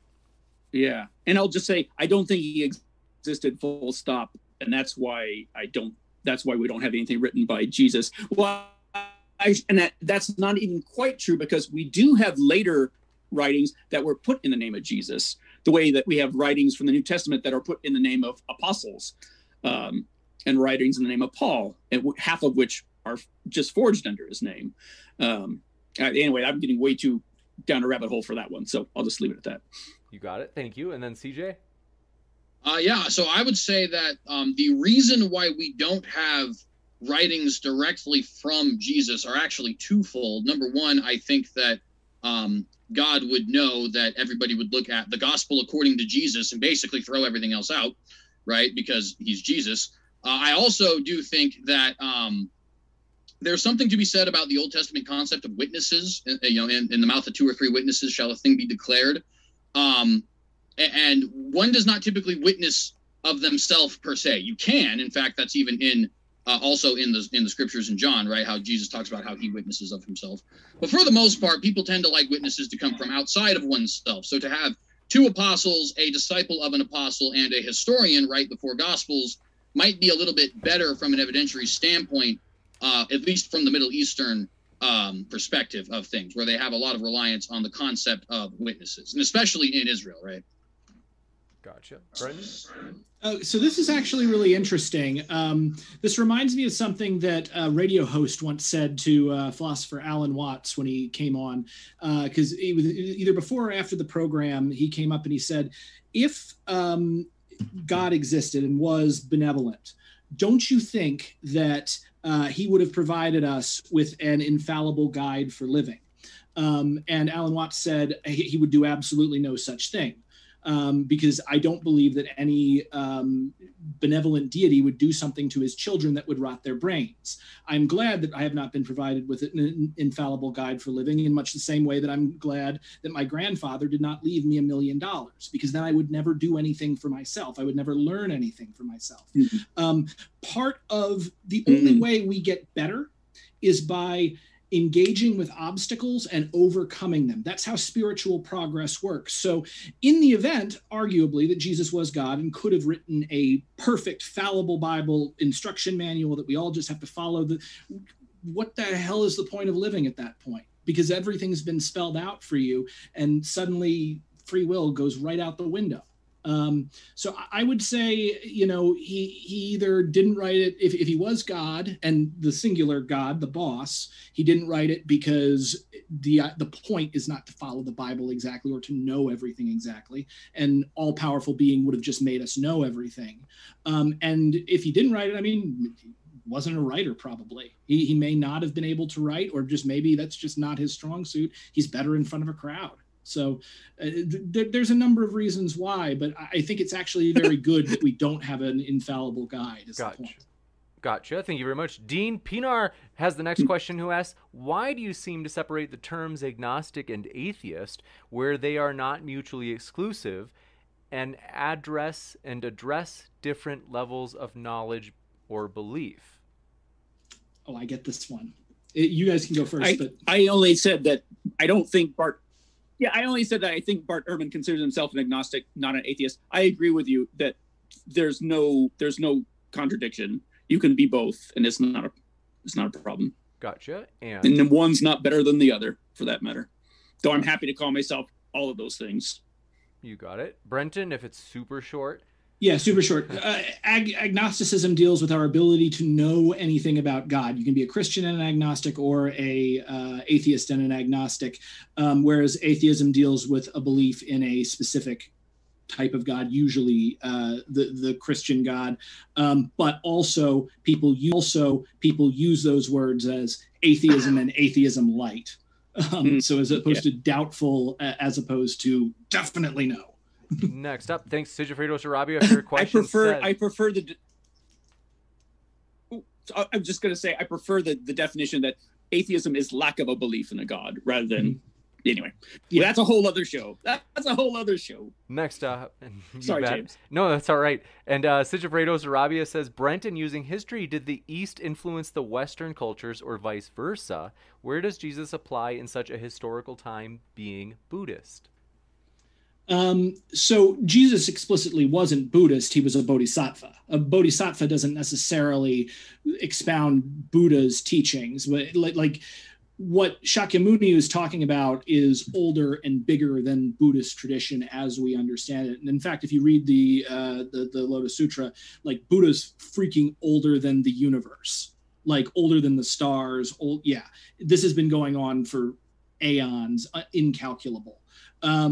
So as far as how things were influenced, I don't believe that the historical Jesus knew anything about Hinduism, for instance, or he might have known something about China, but there didn't seem to be the way he spoke and the way he related to religion. Probably he was isolated from those cultures, even though those cultures were present on the earth. It really wasn't until very recently that the world became connected. Ironically, Nam-myoho Renge Kyo, the mantra that my sect is really big about, was specifically chosen by Nichiren Daishonin because it represented Japan, China, and India, which, according to him, was the entire world at the time. And that's one of the reasons why it is considered universal and for everyone, not just specific cultures. So, who influenced who? There may have been some cultural exchange, but they were more isolated in this particular time and place, as far as I know. But they've definitely had large impacts on each other since then. And in fact, some people think that the Pure Land school of Buddhism was influenced by Christianity. Well, I'll say this too. I think if Jesus did both exist and also wasn't God, then he was almost certainly influenced by the cynics, like almost guaranteed. But obviously I don't believe that. I believe he was God, but it's almost impossible that that's not the case if indeed he did exist and was also not God. Yeah, the cynics were fun. I freaking love the response to Plato with the plucked chicken. Gotcha. Me too, actually. Thank you very much, and thank you, Sigifredo Sarabia, for your question. Said for David, what do you make of every monotheistic religion talking about Jesus, even if in a quote different way? Where does that place him in religious belief? Well, that's a funny thing to say, that every monotheistic religion talks about Jesus. Every monotheistic religion now talks about everybody. But for instance, Judaism didn't talk about Jesus before well into the Middle Ages. One of our first quotes about the Jewish response to Jesus, if you will, was in Justin Martyr's book, where he is in a debate with a Jewish character who's presents all the Jewish arguments that he was hearing at the time, and he presents Christian answers to them. And one of them is that, no one's heard of Jesus if he ever existed at all, and he won't appear until Elijah appears anyway. And so you Christians seem to be inventing a Jesus for yourselves and are indiscriminately dying for his sake. You got it. And we can talk more about the Jewish mention of Jesus, like, for instance, in the Talmud, the later Talmud, and other Jewish writings. You got it. And thank you for your question. Dean PNR says, Brenton, how would you prefer Google explained Buddhism and its core concepts to the layman? So the idea that Buddhism and its core concepts can be explained to the layman by a search engine is kind of hilarious, because the thing is that Buddhism is a dialogue. It's a dialectic. It happens between mentor and disciple, between a teacher and a student. What's really interesting, actually, because you'll hear this out of everybody, is they'll say, well, what about you want to be free of desire, but what about the desire to stop desiring? Gotcha. Gotcha. Yeah. And the thing is, that's the point. That's where the master goes, okay, you're starting to figure this out. Because again, this is a process. Yeah, you've got to think that, a lot of people who entered the priesthood, especially in medieval eras and stuff, and went into the Zen monasteries, they didn't have any interest in being monks. They were just sent there by their family, in much the same way that, in England, the first son becomes a politician, the second son goes into the military, the third son goes into the priesthood. And so, I think that what would be great is if we didn't try to think of Buddhism and Buddha in the sense of facts, which can be Googled, but more something that has to be experienced. It is a method. It is a practice, as opposed to something that can be intellectually grasped. Because we're talking about something that, the Nam-myoho Renge Kyo, the mystic law of the Lotus Sutra, is called mystic because it is specifically difficult for human brains to understand. We're trying to talk about that which cannot be put into words. Gotcha. The finger that points to the finger pointing to the moon is not the finger pointing to the moon. Yeah, exactly. You got it. And give me one moment. I just had kind of a little glitch here on my desktop, but I'm loading up the next question. So let me find my spot. Yeah. Thanks for your patience. Other short answer is, I wish Google would. There's a great video by Alan Watts called You Are the Universe, and another is called I Am the Sun. I Am the Sun in particular. It's only got like 50 views, but it is phenomenal, and I really wish that was like the first result on Google. Gotcha. And found it. Thanks for your patience. This one comes from Zirafa. Appreciate your question. Said, CJ, why would God need Jesus in flesh? He wasn't the only person to ever shed blood while saving others. If it was his exemplary life, wouldn't it perform the same function, even if entirely fictional? No. And the reason is because Christ is our kinsman redeemer, who is redeeming those who he is kin to, namely man. The reason he has to be born of a woman is because all men, save for Adam, and I guess Eve, because I mean and men Macduff. as human beings, would be born of woman, right? He has to be born under the law because all humans outside of Adam and Eve would be born under the law. The stressing of why he needs to be a kinsman redeemer, I personally think is best laid out in Hebrews, though 1 John actually goes over it very well as well, why he must be someone who comes in the flesh, in the physical flesh. And basically it boils down to a spirit, number one, does not die, number two, does not resurrect, and number three, is not kin with humanity, and number three is the biggest point. You're not under the biblical system redeeming some other species, right? God isn't here, for example, to redeem goats, because he didn't come as a goat, right? He came as a human being. And so that's that would be sort of the short, succinct answer to that. I would also point out, I don't think God needs anything.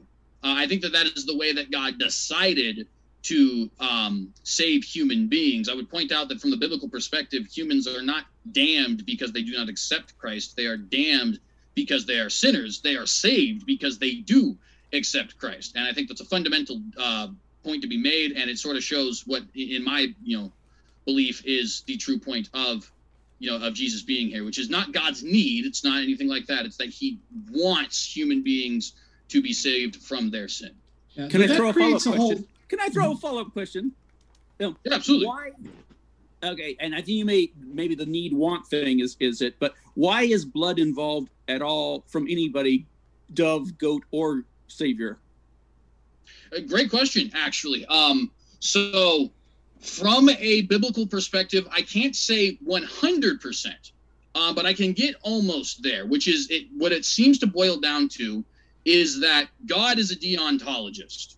There is a famous quote from The Watchmen from Rorschach where he says, "There's good and evil must be punished," right? That phrase, evil must be punished, seems integral to the justice of God. Evil things are punished because they are evil things. And that comes in the Bible through the form of one's own death. By sin, death entered into the world, right? So the atonement, the best way I kind of like to describe it is in the same way where, like, you have somebody in a what would you call that? Excuse me. On death row, right? This person on death row dies, and then everybody figures out that this person on death row was actually innocent. Well, now the whole world starts to have this huge push towards let all the guilty go because we don't want to kill an innocent man. And it's kind of the same concept there in a way, but it's more so the fact that God does require punishment for sin, and he himself was willing to take that upon himself so that men would not necessarily have to experience it. I'm going to point out, as a huge fan of Alan Moore and an anarchist like Alan Moore, you're not supposed to like Rorschach. He is supposed to be a nut. Believe me, I fully understand that. But the thing is, and I think I actually believe, because I'm a huge Alan Moore fan as well, I believe Alan Moore did more to prove the deontologist worldview than anybody in the 20th century, because he wrote a character with the specific intent of making that character the most hated, and he ended up being the only one in the entire story anyone considers a hero. We must. I don't know. I'm going to say the point of Watchmen is that's not how human morality works. You can't cleave to deontology or consequentialism. It's both at once. We must. The answer is, I hate to say. Let's see. Just to try to get through a few more questions, guys. I hate. Maybe what I should do is let it go a little bit further. But debate. That's amazing. You know what? We'll be here all night, James. We will be here all night. Evan Stein, thank you for your question. They had asked, should we apportion our credulity to the plausibility of a claim?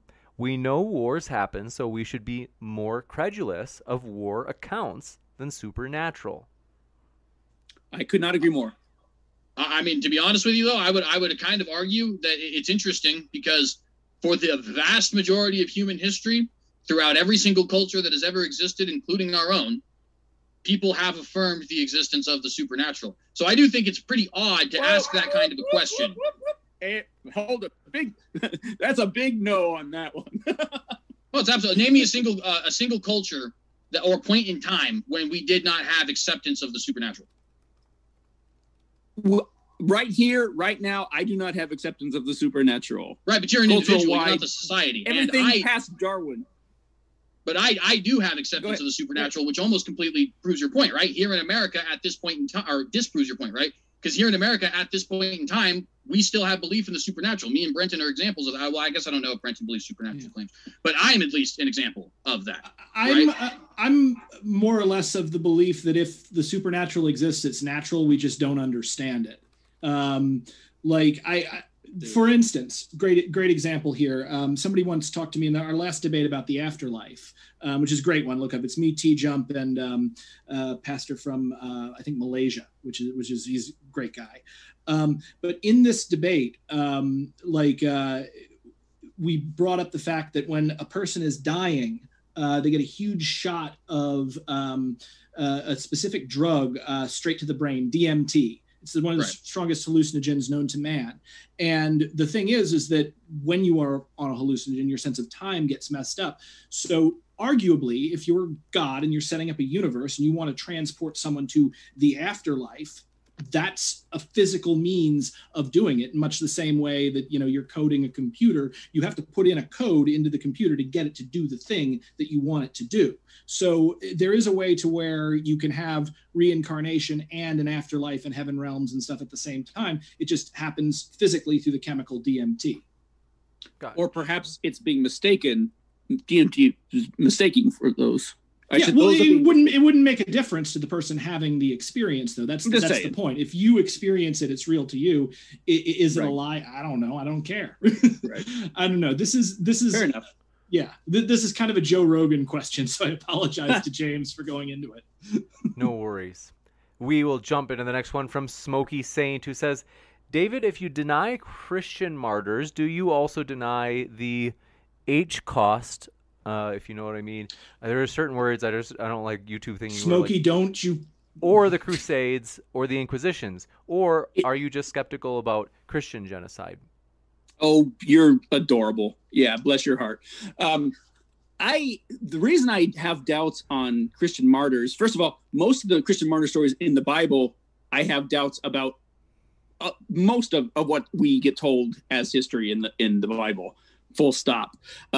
As far as Christian martyrs in particular, there's a great book that a Christian author wrote working on Christian scholarship, Candida Moss's The Myth of Persecution, where she goes into the Christian martyr stories and shows how they don't really have any historical backing for the most part. Not to say that no one's ever been persecuted for Christianity or even is being persecuted today for Christianity.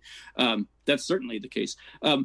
It's always funny to me, if you express any problems with the problematic historicity of the Bible, all of a sudden you're lumped in with moon landing denials, Holocaust denials, any kind of other, climate change denial, fill in the blank. Usually I get that from our fellow atheists. And to be honest, I've got that a lot less in the 10 years since my book Nailed came out. But when that first came out, what shocked me wasn't that the Christians hated it, because, of course, what else are you going to say about it? But how many atheists thought that these were all established facts of history. And it's been 4 books later and 10 years. And I think that opinion is changing, that they're realizing that, these are not established facts. And in fact, the opposite is true. That's super interesting. I had no idea that you got so much grief from some members of the skeptic community. That's interesting. Oh, yeah, big time. Yeah. And I'm mad at you, Smokey, by the way, for the record, just bringing up the first point, especially, again, Nazis. But thank you. If this channel isn't here tomorrow, you know why. but let's see. I think we have got those. Thanks so much for your questions, folks. And yes, Smokey, sassy, very, very naughty. Samuel Lilholm says, question for CJ. What are your thoughts on J. Warner Wallace's view on the New Testament, taking each book as one would in a court case? How each are like witnesses to be cross-examined? I don't think it's a bad idea by any stretch. I think looking at things from the perspective of a forensic scientist certainly is going to give you a unique view. And I also do think that, there's a reason that we do it. It's a very good way to discover things that we may not have been there to see, or that we don't have video evidence of, and things like that. Right. My only problem, I guess, with J. Warner Wallace is that I have noticed both with him and with Lee Strobel, who I actually even like significantly more than Wallace. Say that again. CJ, you do or don't like? I really like Strobel. I do like Warner as well, but my problem, or Wallace, excuse me. But my problem with Wallace, which I don't have as strongly with Strobel, but I do have with Strobel as well, is that because of their former profession, it's almost like people expect you to read The Case for Christ and then never read another apologetics book again, even though I personally believe it's not even in the top 10 for apologetics works. I really like Orthodoxy. I really like James White's works. I mean, tons of James White's works, right? I really like The Everlasting Man, C.S. Lewis's, talking about the problem of pain, all these other things that I think I would definitely take before. I mean, even Irenaeus's Against Heresies is much more useful, in my opinion, than a lot of the things that you're going to find from J. Warner Wallace or for Lee Strobel. And that's not an insult against them. It's just simply to say that I think people get carried away with this. Well, he was a forensic investigator, so therefore. It's like, well, I mean, therefore nothing, really, right? Like, he's a good apologist, but let's not pretend that he's like Christ incarnate, Right. And I have I've met J. Warner Wallace, lovely guy, terrific guy. I really enjoyed meeting him on a personal level, but his whole approach to me is completely wrong, because we're not talking about eyewitness testimony incompatibility. We're talking about literary forgery. And that's a whole different approach that needs to be taken. But even honestly, even if we did approach it as eyewitness testimony, if you just take the 3 synoptic gospels and John's gospels, there's some serious ass difficulties trying to reconcile those, in my humble opinion, and not just mine. There's also, didn't they find the Gospel of Judas a little while ago? Obviously not really written by Judas, but there was, and unfortunately a lot of it has been lost, but apparently it was wild. I'm really disappointed that we didn't get a better translation of it. Well, and the thing with that in particular is a lot of those things. Sorry, just a brief. A lot of those things, like, for example, the Gospel of Judas, a big portion of the reason that we know that those came later aren't even because of the manuscript record as much as they are that we know where those kinds of beliefs come from, namely Marcion of Sinope. And he lived around the late 1st century. He died around the year 100, if I'm not mistaken. No, he was born around the year 100. Oh, so there's a guy who had similar beliefs to what seems to be expressed by what they have in the Gospel. Yeah, and so the idea is that, like, if those beliefs come from Marcion, then the Gospel of Judas has to be after Marcion actually articulated those beliefs, right? I'll have to look up to Marcion then. I wasn't aware of that. there's a whole jungle out there of non-canonical Christian writings that we could talk about. Again, that would be a whole nother night we could spend all day. Right. A whole other night we could spend all I like day. the expanded universe. We'll talk later. Next up, let's see. I am not sure how to pronounce your name because it's in another language, but we do appreciate your question, friend.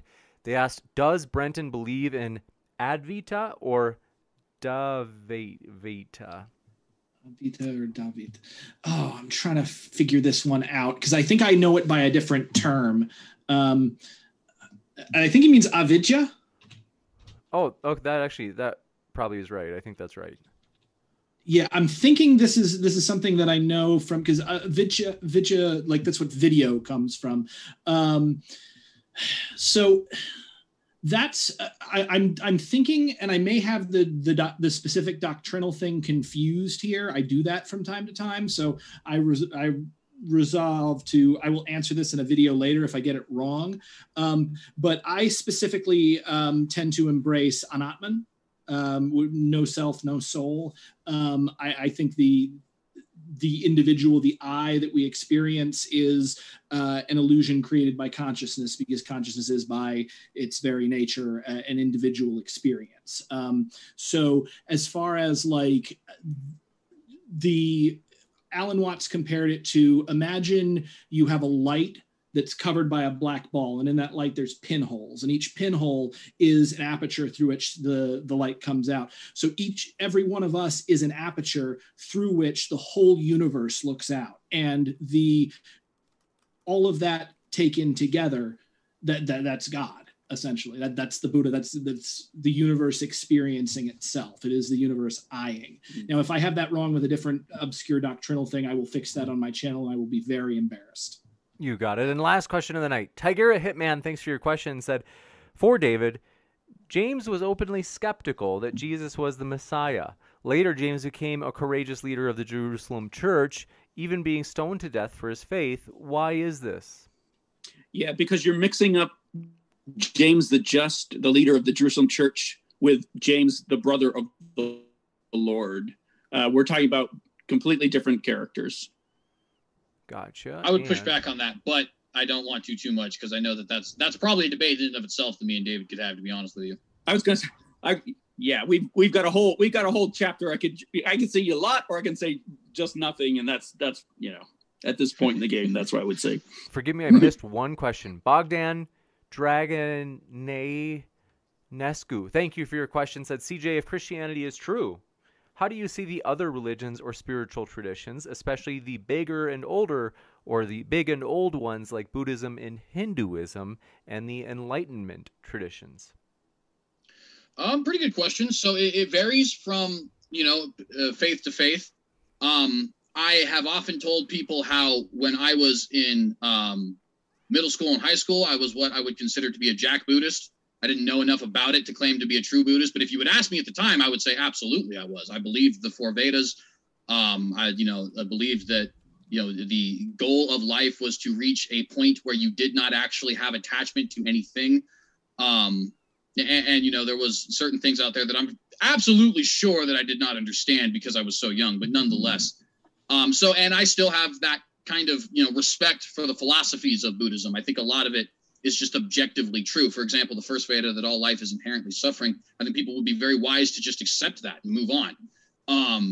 And so, in that case, there's some positivity there. Although I do still think if you look at it as your religion, I do think it is a path that leads to, damnation, really. I just got to be blunt with it. On the flip side of that, Islam, right? While I might have respect for what Islam does in regards to not necessarily valuing women strictly for their sexuality, they go the other route so severely that I can't accept them, right? It's too brutal. It's too ferocious. It seems very much based in nothing but hatred, whether it's of the Jews or of the Christians or of the woman's autonomy or things like that, right? And though I may have respect for certain elements of it, I just can't respect the faith at large.